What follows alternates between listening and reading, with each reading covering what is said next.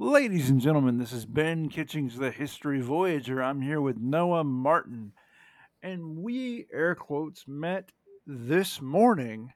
And he wanted to talk to somebody about early radio. And I basically, metaphorically speaking, raised my hand because, and longtime listeners will know this, I have drawn many parallels in my own brain between early radio and podcasting. So, Noah, why don't you kick it off? Sure.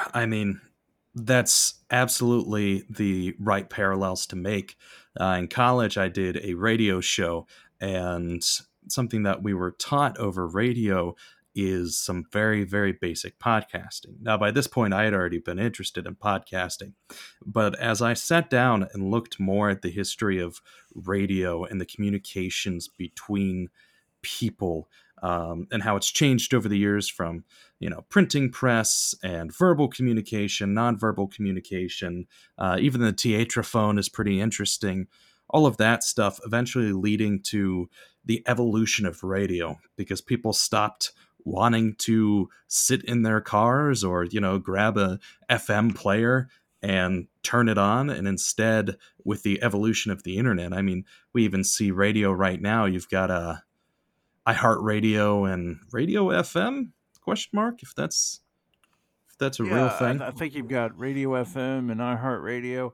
I know I have like two or three different, well, actually four different radio apps on my phone. Um, actually, heck, five. Now that because I'm a fan of the Winnipeg Jets, the hockey team, Hmm. so I mainly keep up with them through the radio, which is through the NHL app. Um, and for some reason I'm really strange. I don't know what this is, but maybe you can help me here. I just prefer baseball on the radio. For some odd reason, I just really prefer it on the radio. I don't know why, like what that's about, but yeah, It could be a number of different things. When it comes down to when it comes down to anything audio, and even visual too, there's certain vibes that pass through a lot of the different forms of radio that you're listening to. Like the 1930s, you couldn't really get everything sounded very tin can cardboard like, and something about radio specifically, with the way that radio, electromagnetic waves are in the first place, it makes it very endearing. And it kind of helps if you're a creative and you enjoy theater of the mind stuff. It helps to be able to just listen on radio instead of watching it on the TV. The TV is so filled with ads and so many colorful things trying to distract from what's actually happening that really sitting down next to a radio or turning it on in your phone or something, it just, well, it feels almost like a podcast. And that's why podcasts came to become popular. you know, I had a conversation with a fellow podcaster 2+ years ago at this point, and this fella had been doing it for many years. I don't know if he's still on the air or on the internet or however you say that, releasing shows, I guess is what you'd say. Um, but he said to me, I asked him just as a throwaway question. I asked him, "Why do you think podcasting is so popular?" And he said, "Because it's like people want to talk to their friends, and so if you're having a chat, you if it's amicable enough, people think you're talking to friends or you're listening Exactly. to it." Yeah. Well, that's Eh, why YouTube stuff became so popular too. Like especially PewDiePie and Markiplier, Jacksepticeye, all of the gaming YouTubers or health and beauty YouTubers, or vloggers, because mhm. they feel more real. When you have these corporatized television and radio entities that are focusing on impacting the story in a positive view for their brand, people kind of get tired of that. Like product placement is something that's not really an issue as much anymore. But I remember, I was born in 99. So growing up in the 2000s, that was something my friends and I would always point out, like, oh, there you go. There's a Pepsi can. Well, guess we know where they got their paycheck. And um, radio and Mm, podcasting is very, very indie, which makes it so much more lovable for audiences to listen to. Because a lot of the times you can just pick up the podcast and start listening, and it helps that people have good personalities or interesting information or any of that stuff. But it also helps that a lot of the times podcasts are by normal people. And that's why you saw a rise in podcasting and YouTube and this kind of indie movement, even in the video game industry, where mm, kind of normal people are now able to put out the same type of work that a professional could. And yeah. it's great. I gotta tell you, man. There was a podcast called "Let's Whine About Murder." It was WINE, okay, about murder, and it was these two uh youngish ladies. You wouldn't call them young ladies, but I think I would. Um, but they had known each other for forever, right? They had known each other for forever, and so what it was they would talk about. It was an hour and a half or an hour long show, and they would talk about you know a murder or something. But the thing that was so cool wasn't them talking about the murder. The thing that was cool was the first half of the show was that their little catch up. So what did you do today? Sort of thing. And it was so interesting. Their little stories. It was so cool. Um, but yeah, I mean, it's just I love this time as far as being able to find an audience and like that. Um, so where do you think we are in relation to the early days of radio? Where do you think we are on that continuum with podcasting? So if we look at history cyclically, Mhm. then I would say that we're in a very nice revival of it.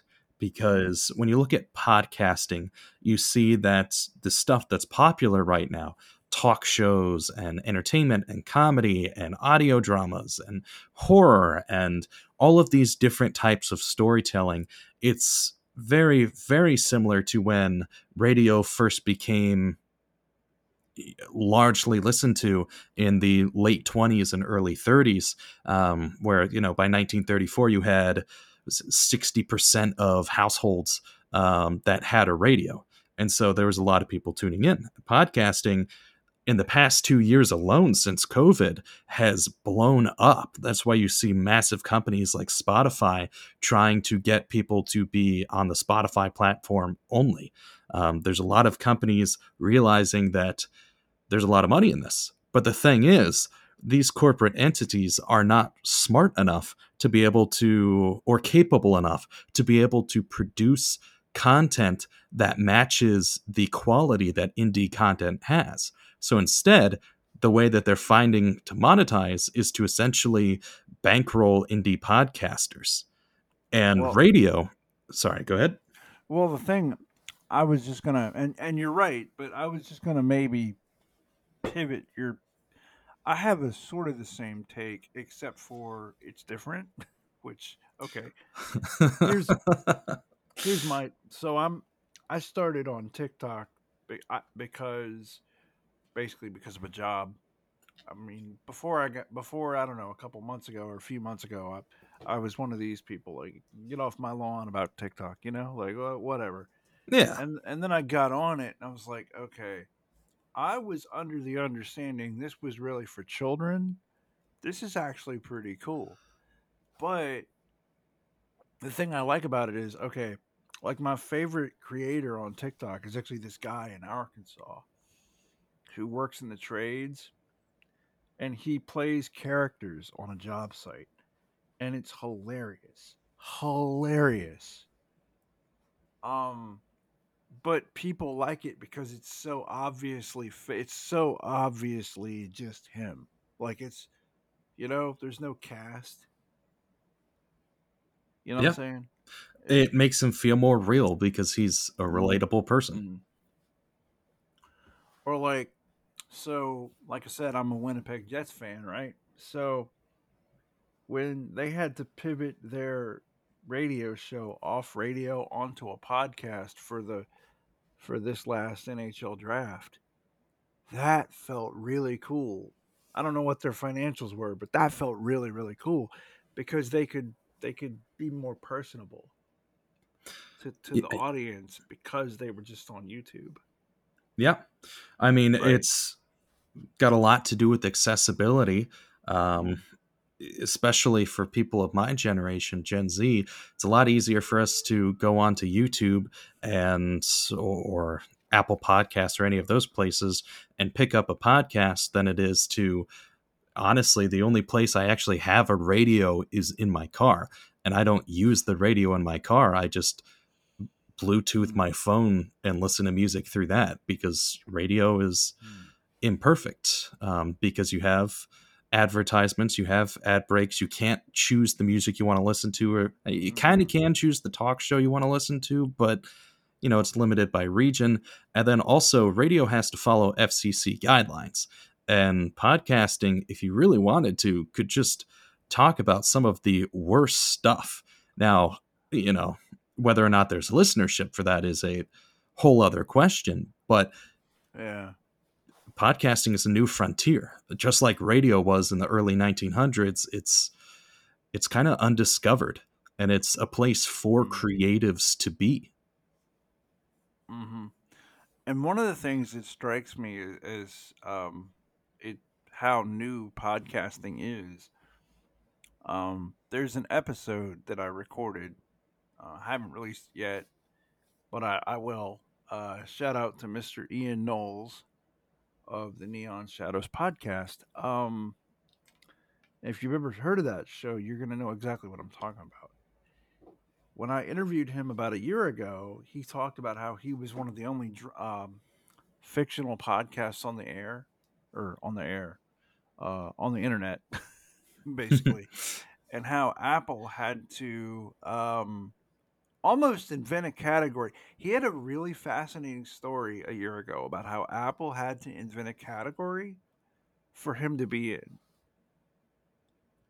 in the podcast space. Um, but that's how new it is. Because I mean, and then he said, there's the thing that I really hate is there's nobody around for me to ask questions. Like there's no old timer for me to say, "Hey, I have a question," and I immediately thought, well, I mean, you're the future old timer. Exactly. You're blazing the trail now that others will follow. Yeah, and you know, I mean, and now a year later, he's got company in that category, but and quite a lot actually, but apparently at one point he was the first. Well, I mean, the same thing happened for true crime about 9-ish years ago, where Mm, you've had murder mysteries, you've had, detective shows, noir type stuff. But Serial ended up blazing the trail for true crime. And now looking around, I mean, if I searched up true crime on YouTube or any other podcatcher, I would immediately see a whole bunch of stuff. And if I mm, wanted a specific episode on like the Zodiac killer or something, a lot of people have done that. But mm. 9, 10 years ago, it didn't really exist, at least not in the way that it does now. I No, don't I know. totally agree. I totally completely agree. It's like we're living in the future. And that's why I love being in the podcast medium Mm, and doing stuff here and talking with people and being on podcasts and doing my own, yeah. because at the end of the day, I'm my own boss. I'm my own, I Mm, tell the stories. That's what mm, I do. mm, mm. And to me, like the thing,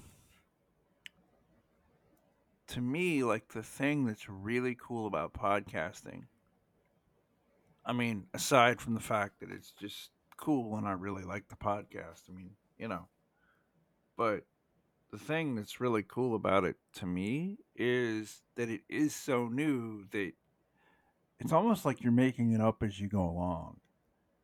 And like all of us together, everybody from Joe Rogan to Dan Carlin to me to you to just, we're all kind of making this up as we go along, you know. Yeah. And it's like I said on somebody else's show, they asked me like, why do you consider yourself a history podcast? And still, and I said, well, because we're standing on Gutenberg's factory floor, right? Like we're sitting, all of us, on Gutenberg's factory floor, so to speak, you know, and that to me is just so cool.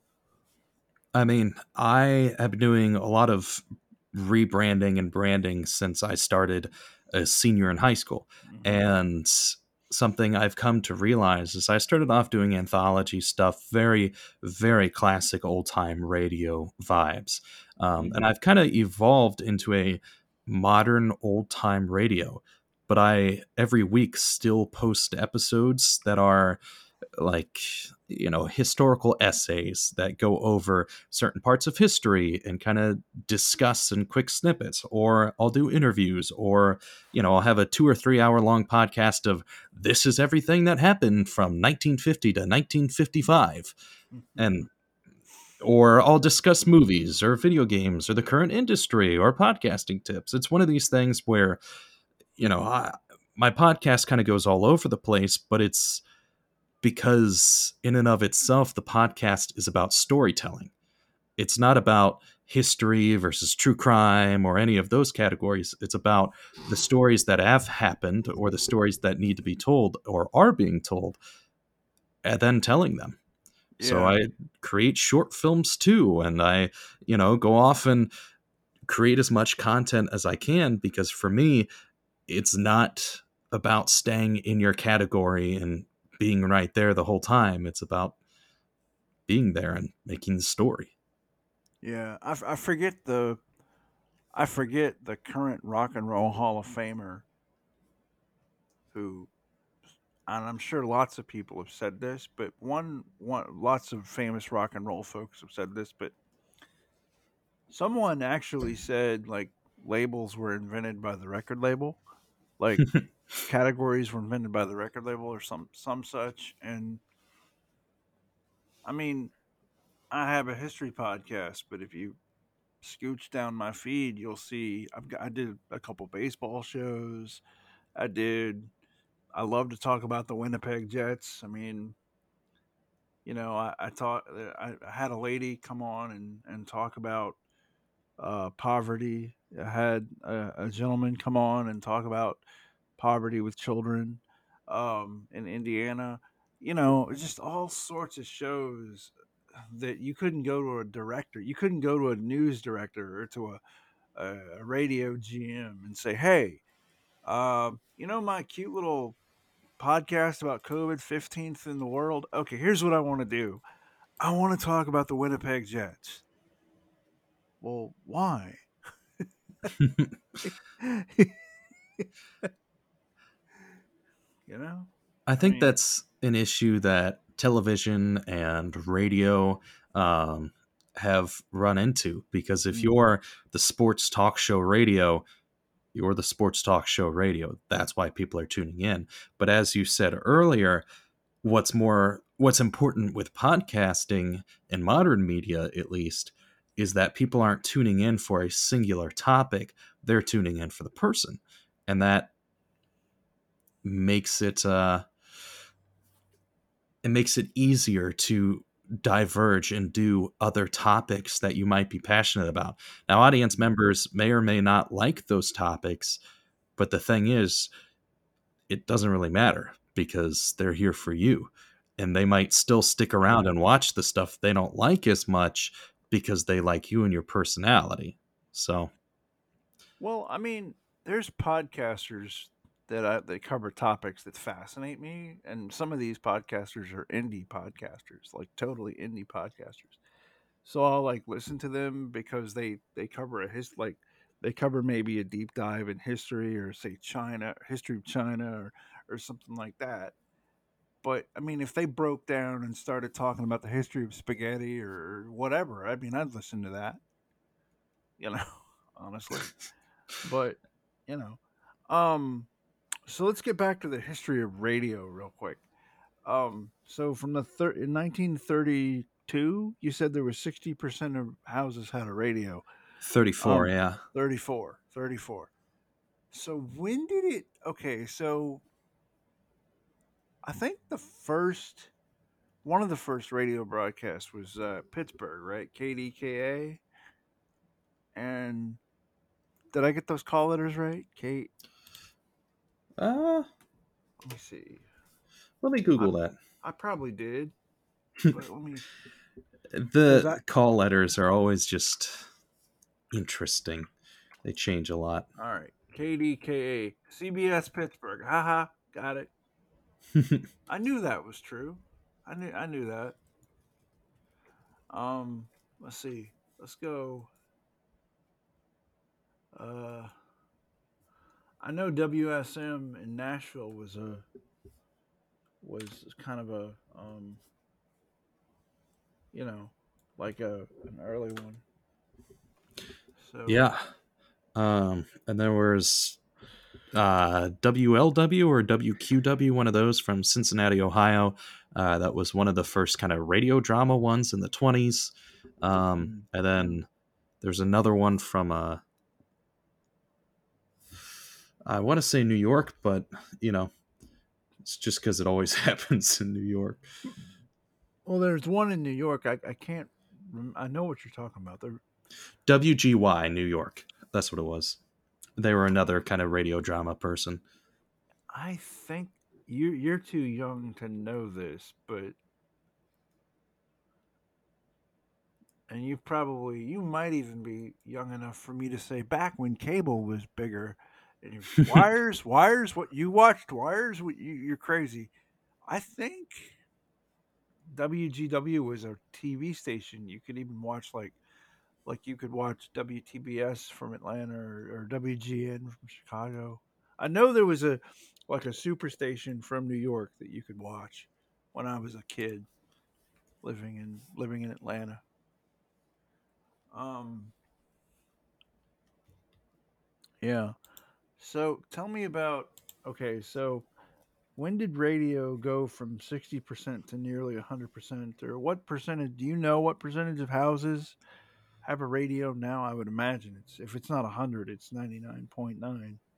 Uh, I don't know the modern, because I feel like that's probably declined because I don't even have. I mean, I guess it depends what you consider radio. Because if you consider an app that you can use to pick up radio frequencies, then I guess that's a radio. Because it falls under the definition of a receiver for radio, but Mm. it kind of depends on what you would consider um, Yeah. the receiver. Yeah. So I mean, maybe now it's on the decline with certain young people. Um, Kind of like people who were cord cutters back in the day, and I guess there's cord nevers, like people that never had cable. So you know, but hmm, Yeah, I interesting. had cable for a little while. I was right on the verge of. I had cable for well, 8, 9 years of my life, and then I was right on the verge at the beginning of Netflix and the decline of Blockbuster and Family Video and all that stuff. And so Yeah. when we first got Netflix, it was life changing, and now it's the normal. Which when I was Yeah. 15 years old, I said the same thing to my friends. I'm like, we have Netflix now and everything's on Netflix. But this is such a lucrative deal that eventually everyone else is going to jump in and it's just going to feel like everything else. And I'm surprised to my Yeah. 15-year-old self because I was right. Well, I mean, I was a cord cutter before that was even a word. I mean, I distinctly remember. I actually remember the moment. Like I was like, okay, I need to kill the cable bill because this is just no. Like when diners, drive-ins, and dives is like the best thing on the television. It's time to change what you're watching. Like it's time to totally change how you watch what you watch. You know what I'm saying?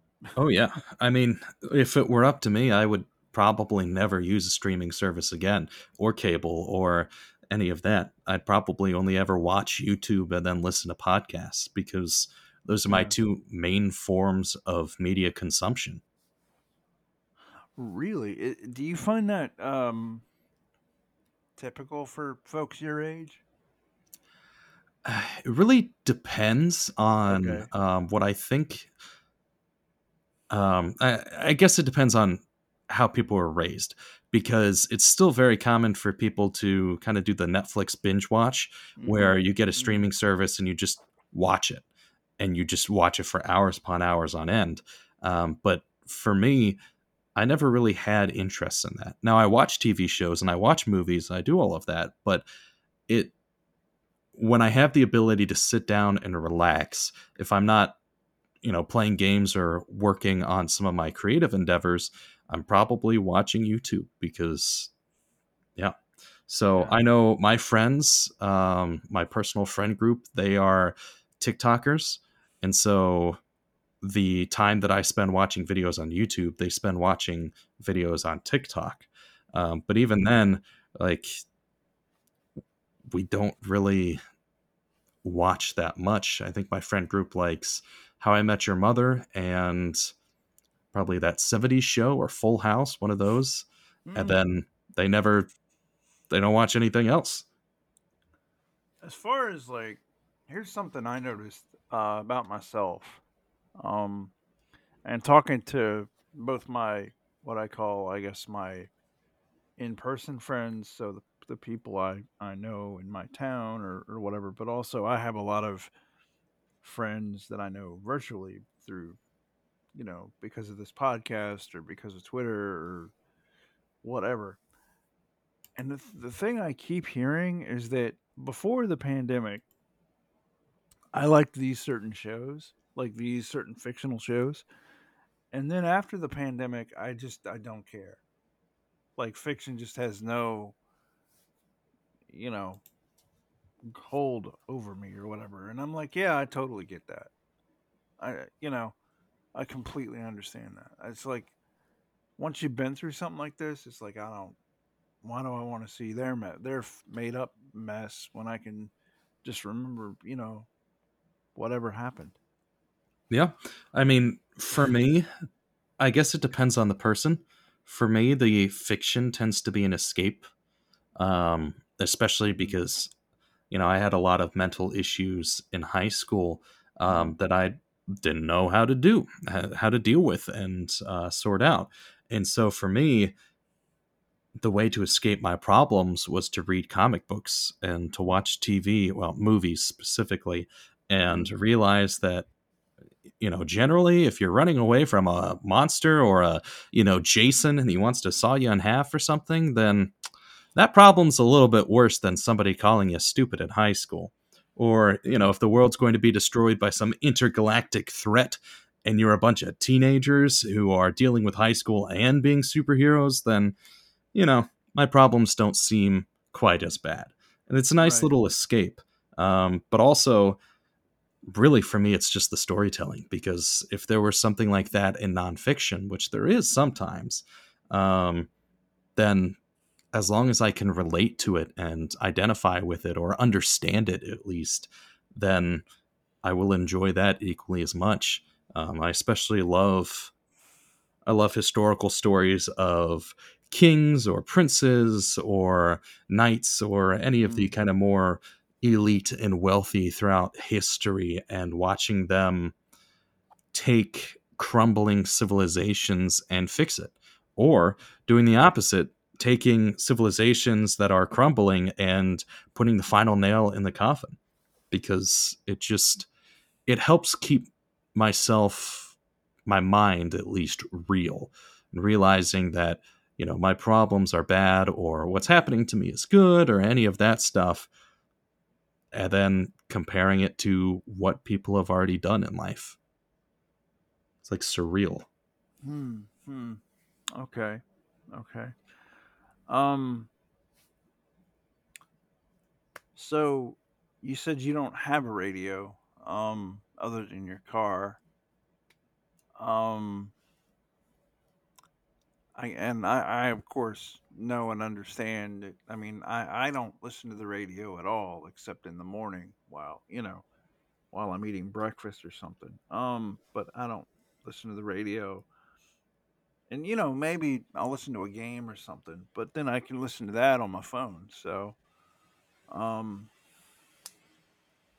I'm trying to remember the last time I actually turned on the radio when I wasn't eating breakfast, and I can come up with maybe 2 or 3 weeks ago. I was listening to a game, but other than that, um, yeah.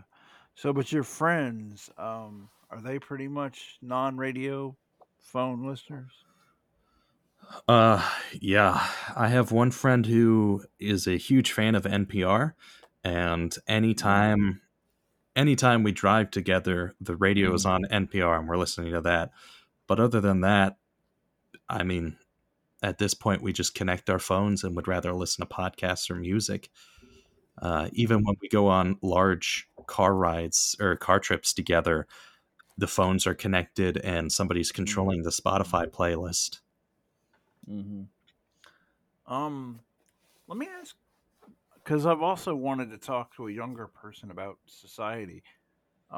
So what do you see going on, and what are some challenges that you see that are gonna that by the time you're like in your 50s, you're really looking down the road and you're thinking, okay, that's gonna crop up. So I graduated college 4 days ago. Today's Thursday. Yeah, 4 days ago on Sunday. And so the thing that is just very evident to me is I was very lucky enough. I was able to start a business and get clients who want me to be their audio video editor. But that's because I've worked for 5 years on my own skills and as hard as I can. Um, College did not teach me anything. It When I needed an internship or else I wouldn't graduate, they didn't teach me how to network and reach out to people and get an internship. Luckily, my dad was there to help me and say, hey, this is how you do it. And so the entire time I was in college, I was pretty much being shot in the foot. And so I went off and taught myself generally. I started taking online classes and then COVID hit and I took more online classes. And so I think 30 years down the line, you're going to see a lot of people who have been told you have to go to college. And a lot of people, even now, we're starting to see it, who go to college and then say, cool, now what? I've just lived 22 years of my life just so full of structure that now with no college and nothing to really look forward to, I got a degree in education or political science or philosophy, and now I can't do anything with it because there aren't jobs available for it and nobody's interested in me, even though I have the piece of paper that says they should be interested in me. So I think what we're going to see is a huge shift away from college, because my generation is going to grow up realizing that we don't have any jobs, and we'll then tell our kids to try something else. Well, it's not just your generation, it's also the millennials and even a little bit with the Gen X. I really honestly think one of the things that really troubles me about what I call the like this post liberal arts college world that we think we're moving into or that we are moving into or whatever. One of the things that deeply troubles me about the rhetoric around this is a lot of this rhetoric is told by people who already went to college, right? And so they know they're smart enough to engineer their way into the workforce. But what happens when you take middle schoolers or you take elementary kids and you start telling these elementary kids from the start, by the time you get out of here, you have to be marketable? What happens with that? I mean, I don't know, but I totally think you're right. I absolutely think you're right. So there's certain things, because my public school experiences are still very fresh in my mind, and my college experience are very, very fresh in my mind. Um, I was told growing up that college is the way to go. That's what you're doing. And so that's what I did. But after going through college, specifically focusing on a degree that has a large chunk of communications, a lot of stuff that I learned through college, specifically from my own life that I had to do, is not taught, and especially at younger ages, and especially with the way, the rise of social media in the past 10 years, how it's addicted people and cell phones and all that. I don't want to sound like one of those 90-year-old people saying social media is bad and all of that, but it does have its negative aspects. And so what we're going to see is a generation that's, and I'm not too sure yet because of, we got to wait a little bit longer to see what the trend does.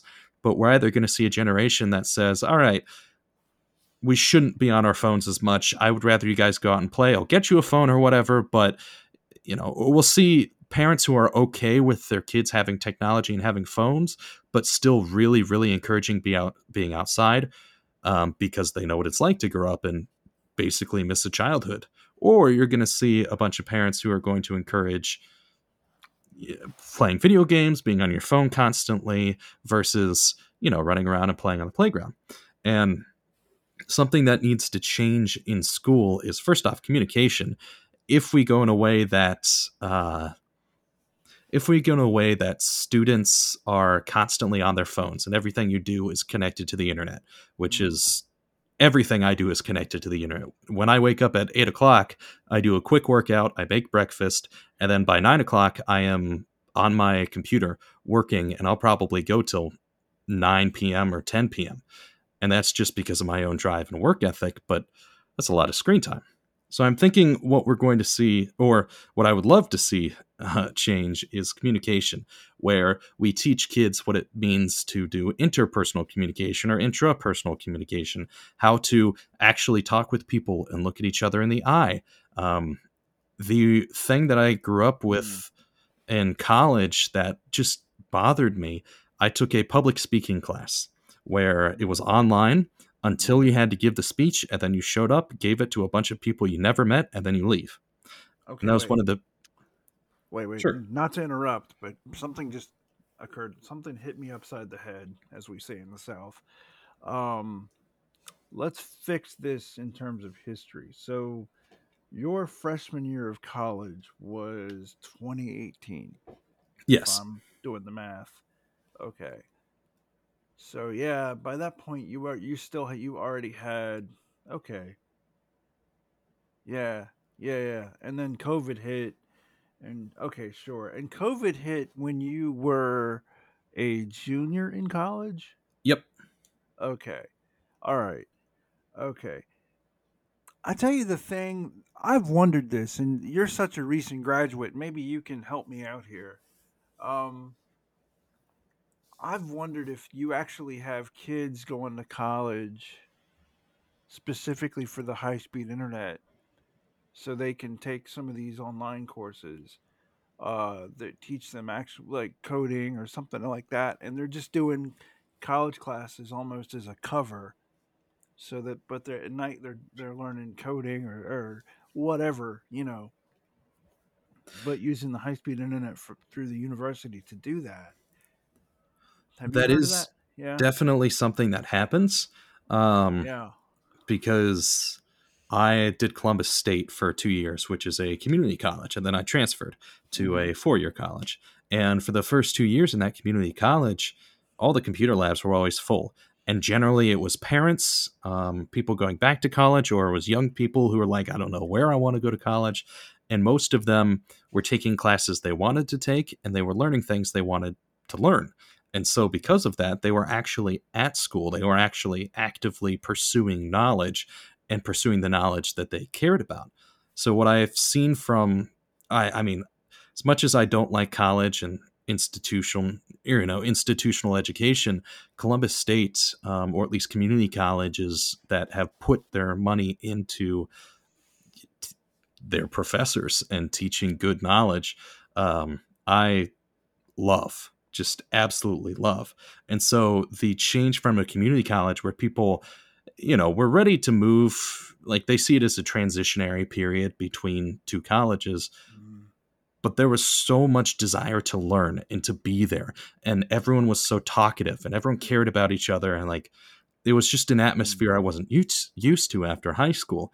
And then when I got to Otterbein, my private liberal arts school, everyone was so negative. Nobody wanted to be in classes. They're like, oh my God, why am I getting this degree? This is so stupid. This is a waste of my time.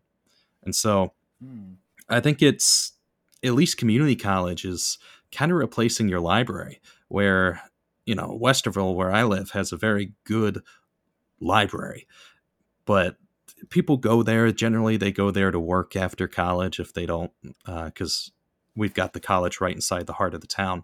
But mm. in general, I think community college are starting to sprout up and replace at least libraries, not for the sense of trading out books, but for the sense of going somewhere to get education, Mm. because I've seen all the old 1980s movies where people are like, go to the library, and you have the nerd who's reading books the whole time. And I've never, ever in my life encountered anyone like that.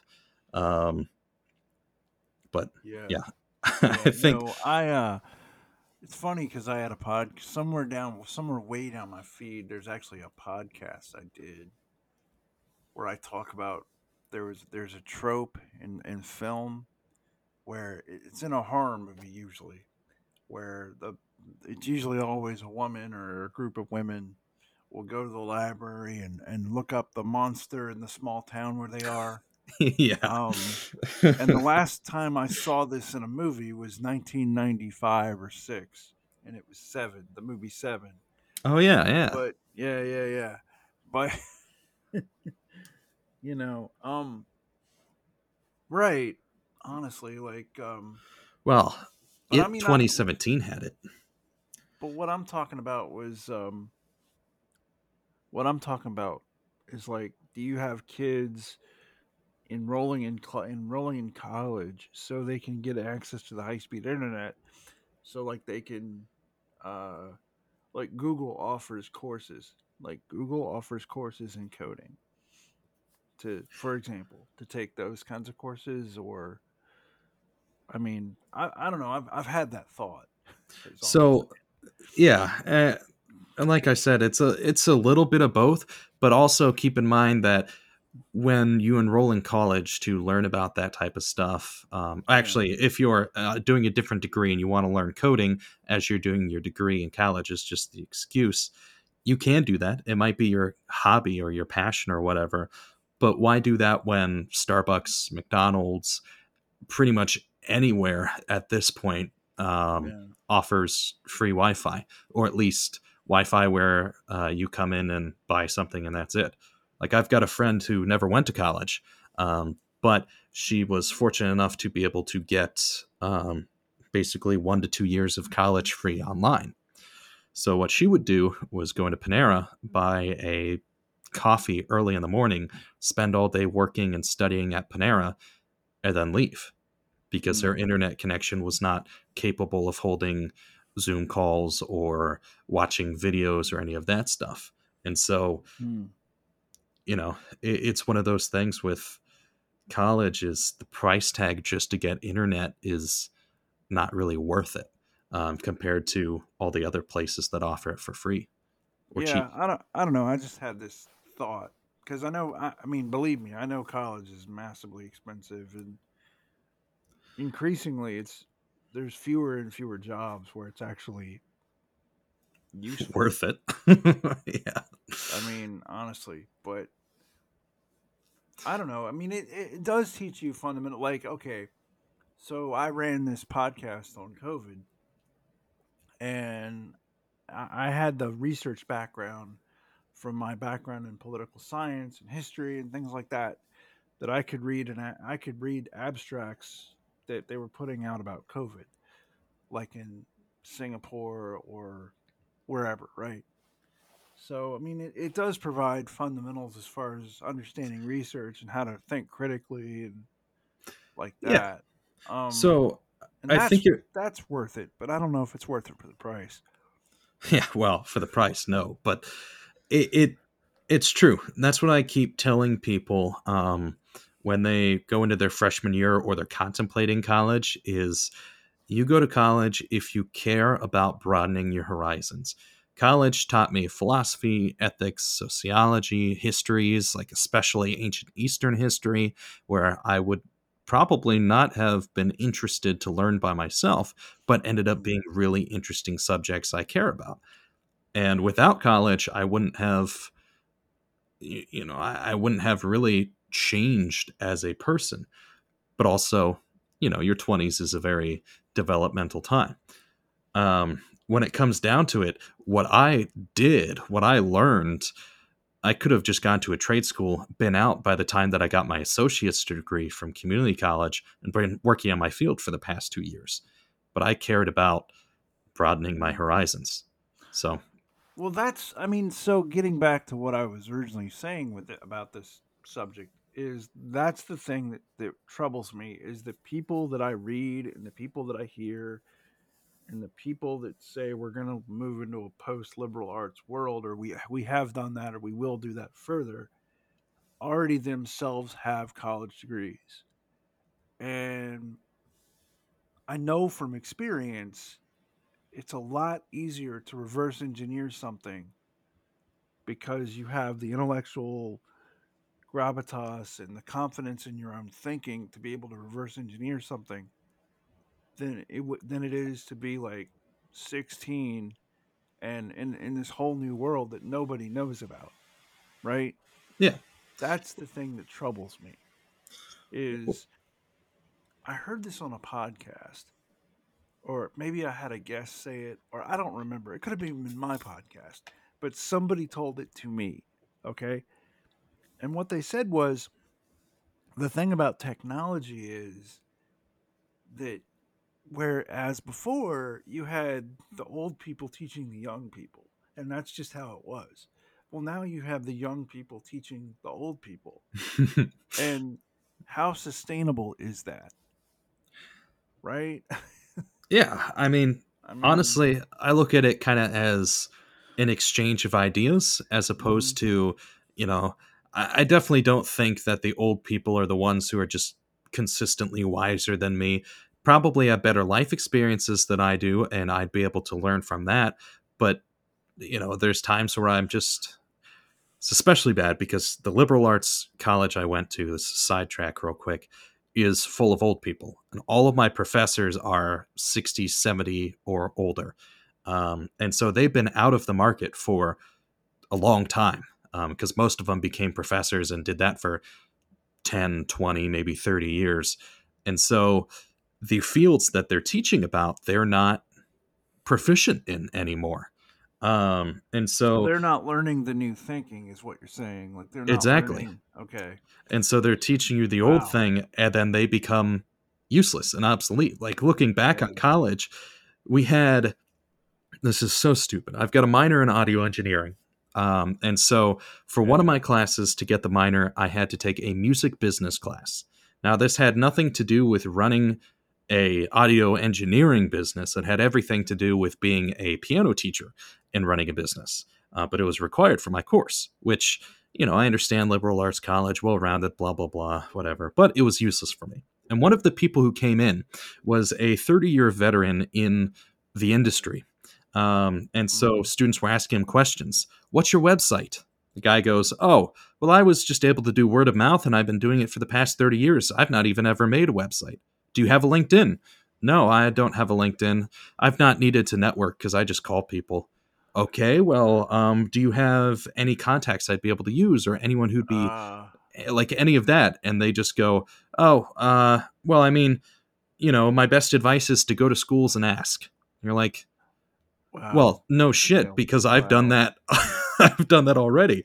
You're Yeah. 30, yeah. And so since technology is progressing Yeah. so fast, there are people who've been in the industry for so long to the point where technology at that time was not as essential as it is now. So I think what we're Yeah. seeing right now is a strange upset, but it's going to eventually revert back to the old teaching the young once these first couple generations of people raised entirely on technology get to an older age and then can teach younger people how to do their jobs with technology, because I've got people teaching me how to do my job without technology, people who are still using tape for their audio engineering, which has been irrelevant for, gosh, 15, 20 years at this point, Longer compared than to, that. yeah, Are, like are we compared to, talking when we're talking tape? Are we talking magnet? Are we talking magnetized tape or digital tape? Because if you're talking magnetized tape, Jesus, you might even be going. You might even be going into the '90s with that, as far as yeah, usage. well, so Uh, that's where yeah. Avid and those products started coming out, right? It was mid to Mm-hmm. late 90s. Mm-hmm. And so up until that point, that's Mm-hmm. where, because generally you had to buy the massive boxes that were capable of Mm-hmm. editing. And so it was a huge expense for a lot of people. And so it took a while for that to catch on. But with the turn of the century, that's where you start seeing the change to computers and all of that. And Oh so, God, I remember. Hmm. Hmm. Hmm. Hmm. I remember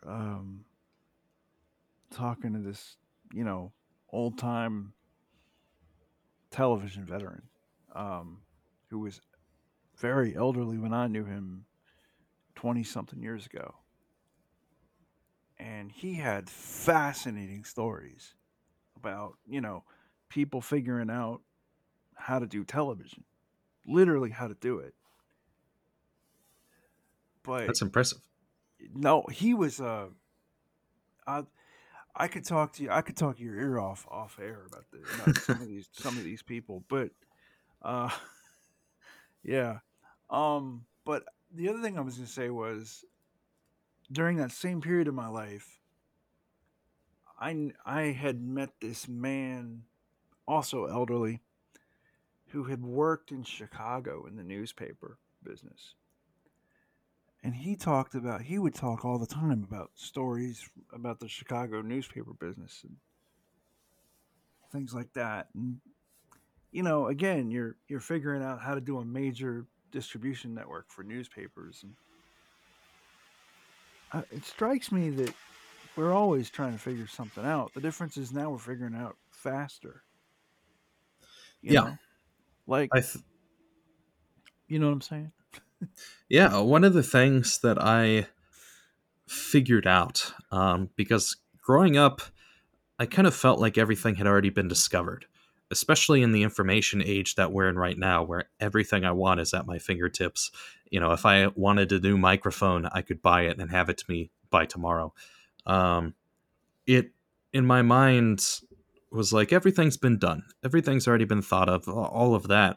And I think there's a lot of other people out there that were like me, where we kind of lose that creativity and realize that, oh, there's nothing else out there to do, blah blah blah. And so they become a little bit complacent in society or with where they are, and they don't strive for learning, for renovating ideas that have already been out there. You'll see a lot of political activism, but then you never see it, or you see it on a much smaller scale when it comes to technology or anything that's not really political, honestly. Um, and so that was something that I've learned, or at least taught myself, is that I'm, I mean, going back to our podcasting thing, we're trailblazers. We are the cowboys in the Wild West. Um, you know, we're astronauts in space. We're deep sea divers in the ocean. See, I We don't are even think so. Going back to the analogy here, I don't think we're so. I have a master's in history, and beyond that, for better or worse, I love history. So I've studied history a lot, even after college. And the thing I think we are is I don't even think we're the cowboys or the astronauts. I think we're the thing before the astronauts. So I don't think we're Orville and Wilbur Wright, right? Okay.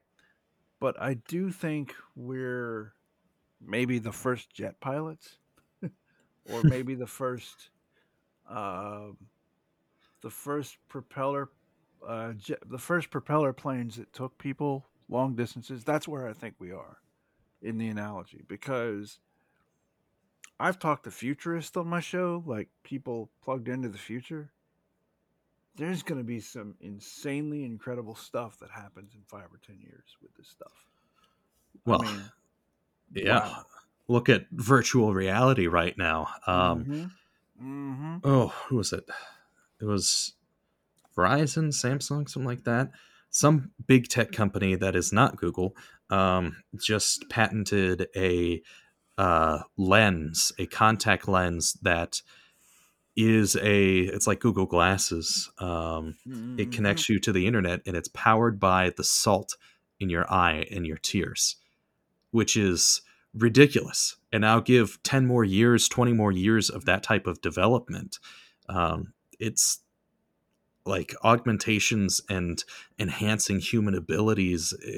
It's going to become a reality. I mean, maybe in 10 more years, you and I would be able to meet, maybe not in the metaverse, but in something that does what the metaverse does. Because I don't know if Zuckerberg is going to make the metaverse, Uh, but somebody's going to make that. Somebody somewhere is going to do what that is. Somebody is definitely going to make that. I mean, we've actually seen Yeah. the first steps laid down, at least in my mind, with something like Roblox, which Roblox gets its rep. You know, some people love it, some people don't. You know, What is uh, so I'm older than you. Tell me what Roblox is. so it was devised in the late 90s and became popular in the mid 2010s. Essentially, what it is Legos, where the programmers have created the infrastructure for other programmers to come in and make games. And Mm. so, and it's a very blocky, very Minecraft style to it. Hence why I Mm. say Legos. But basically, they, it's impressive. It's ridiculously impressive because they made the sandbox, and then everyone else is coming in and making the toys. And so, what I think we're going to see is a Mm. metaverse set up like that. I don't think it's going to be Zuckerberg's unless he does some huge changes, especially because he's got bad rap with it right now. At least in my friend group, we all think it's just laughable compared to what other people are doing. I don't Um, think so. I don't think business application wise, like if I had a business and if I were even remotely successful, like even just slightly successful, I would not I would not want any part of the metaverse at all.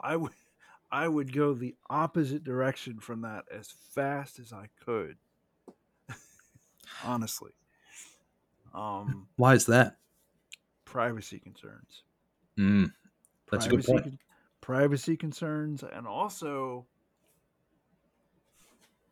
so I promote my podcast on Facebook. I don't do it as much as I used to. Because once you get off the garden variety, the garden path of like your friends and your relatives and stuff, right? And you get into some of these groups, it's a sewer. It's an absolute sewer. I had to take WhatsApp off my phone because I kept getting calls as a podcaster. I kept getting calls from really sketchy people. So I just took WhatsApp off my phone. So I'm not going to trust the metaverse run by Zuckerberg for anything. Like anything at all. It's just not happening. Yeah, I don't trust his security, and that's something that we're Mm-mm. going to see. Um, going to see change a lot because since social media has become so like it's been around for 20 years but it rose to prominence in the past 10 years, and so legislation takes forever.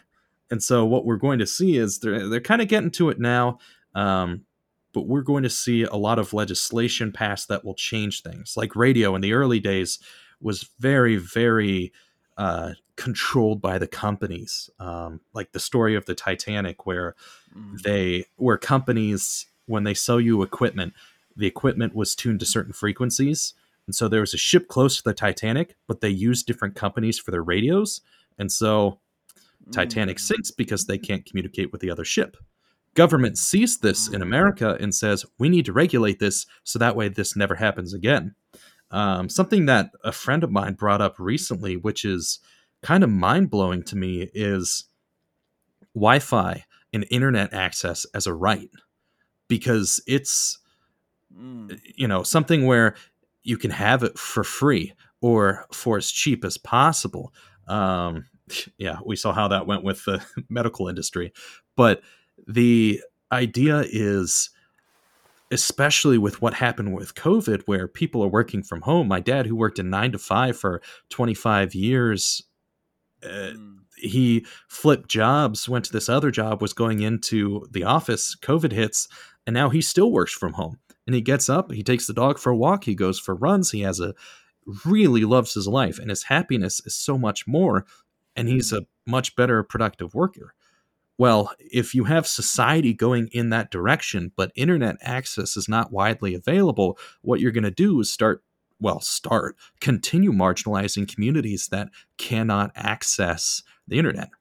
And ultimately, it's better for companies to, give free internet access and a computer instead of, I don't know, flying people across the United States for one giant convention with hotel Mm. rooms and food and all of that, when instead you can say, log in at 3 p.m. and we'll sit here for an hour and talk online, and that's it.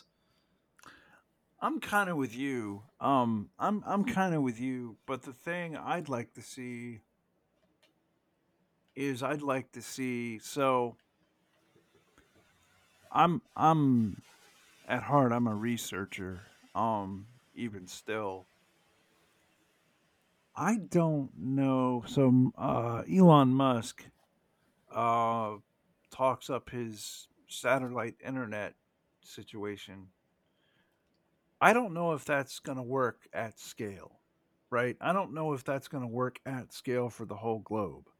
That's not saying I don't think it will. It's saying I don't know because there's, to me, like it's like if you go to the mall, right? If I go to the mall or to a big stadium, right, the Wi-Fi might go down, or there might be too many people on the cell network for me to get a signal, right? Okay, so but they're gonna have to figure out a way to get internet,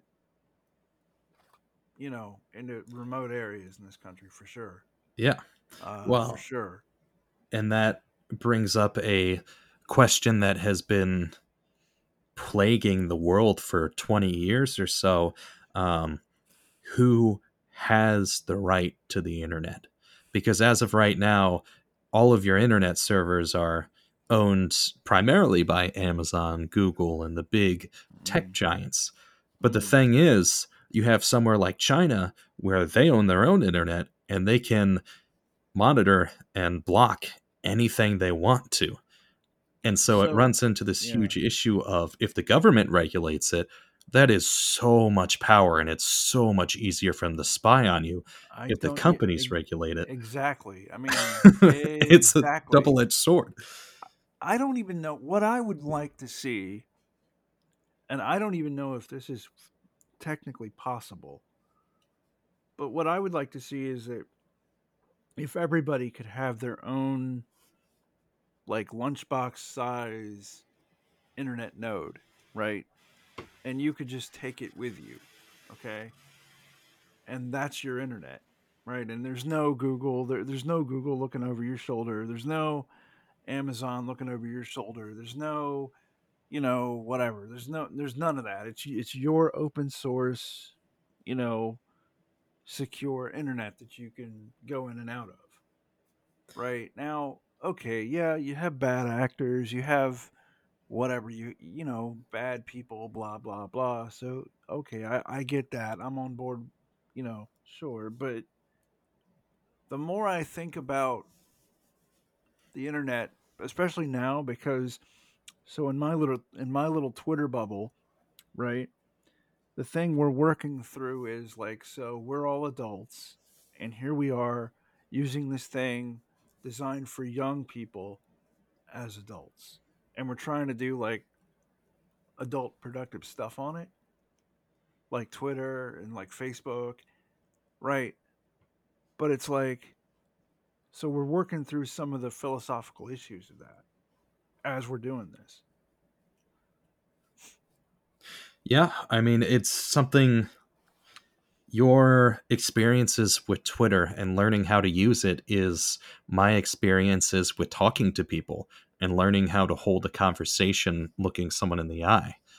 Um, Mm, where wow. areas where you're strong, I'm probably weak. In areas where I'm strong, you might be weak.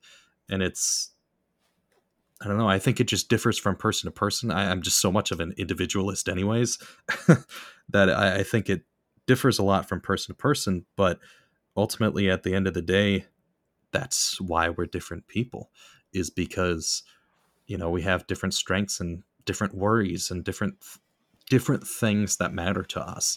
Like, I don't know if this coming generation is going to care about safety and privacy on the internet, because a lot of the times it doesn't affect them. Even if somebody steals your information, like they can blackmail you or that type of stuff. But from my friends and from the amount of times my data has been leaked in breaches, I don't I don't know. I've never had that type of experience. Well, And so so from speaking as an adult, right? That has, I don't think I've had my data leaked in an actual breach, whatever, but well, actually, I have. Okay, I have. Not recently, like not while I had a podcast, but before, right? So speaking as an adult, all this talk about how, oh, this generation doesn't care about privacy. Yeah, the reason they don't care about privacy yet is because like they don't have to, like they don't have things they want to keep from someone else, be it an employer or maybe relatives or whatever, right? So like in as an adult, you're going to have a boss or something that like your boss doesn't think like you do about some issues, right? So you might not want your boss to see who you date, or like you wouldn't want to have your credit card number out. Like you wouldn't take a picture of your credit card and just put that on the internet, although people have and they got their numbers stolen, right? yeah, So that's, to me, it's like you have to work through, okay, don't take a picture of your credit card and put it on Facebook. Don't take, don't that's the driver's license picture thing where teenagers were getting their driver's license and mm, smiling, holding up their driver's license, and then doxing themselves because the information that's on there. or don't when your kid gets born, like when you have a kid, don't put your kid's first, middle, and last name on the internet. Like, don't do that. Like, God, don't do that. No, no, no, no, no. Um, don't. What's another one? Um, so I wouldn't put. I knew somebody who never put pictures of their significant other with them on Facebook. Like and it wasn't because whatever. It was just because they thought, well, I don't want people to know. It's not that they thought like they were ashamed of it or whatever, but it's like that's a wall of privacy. Yeah. That's like, the whole world doesn't need to know that we're together or whatever. I think um, what we see within the next couple years, whatever legislation is passed, whichever way we decide to go, if we decide that internet is, the government's problem that they have to work with. And everyone, one of my biggest worries is that government sees the opportunity to use this as the social security number or something like that, where you're assigned a username at birth that applies to everything you do on the internet, kind of like China, where you're assigned a number and then your privacy is just immediately gone. Um, but then you have the opposite, where corporations know who you are and your passwords and any of that, anyways, and they're acting maliciously. Then the internet is one of these things where it's still, for as developed as it is, it's still so undeveloped when it comes to humanity. See, Um, I'm not worried about, like, as an American, okay, because we're both Americans here. I'm not worried that the government will hand somebody's child a username and a login at birth. I'm not worried about that because I don't think that'll happen. What I'm worried about is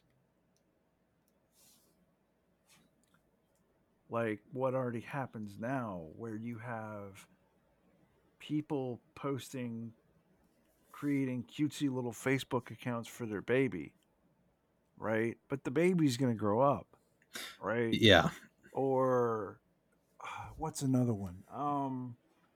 I'm trying to think. I'm blanking, but there's one that happens, and every time I see it, I'm like, I wouldn't do that, people. Don't be doing that. yeah, Oh, okay. Like don't okay now because a phone number is so important. Like your phone number is super important, and you probably know that because you're a Zoomer, right?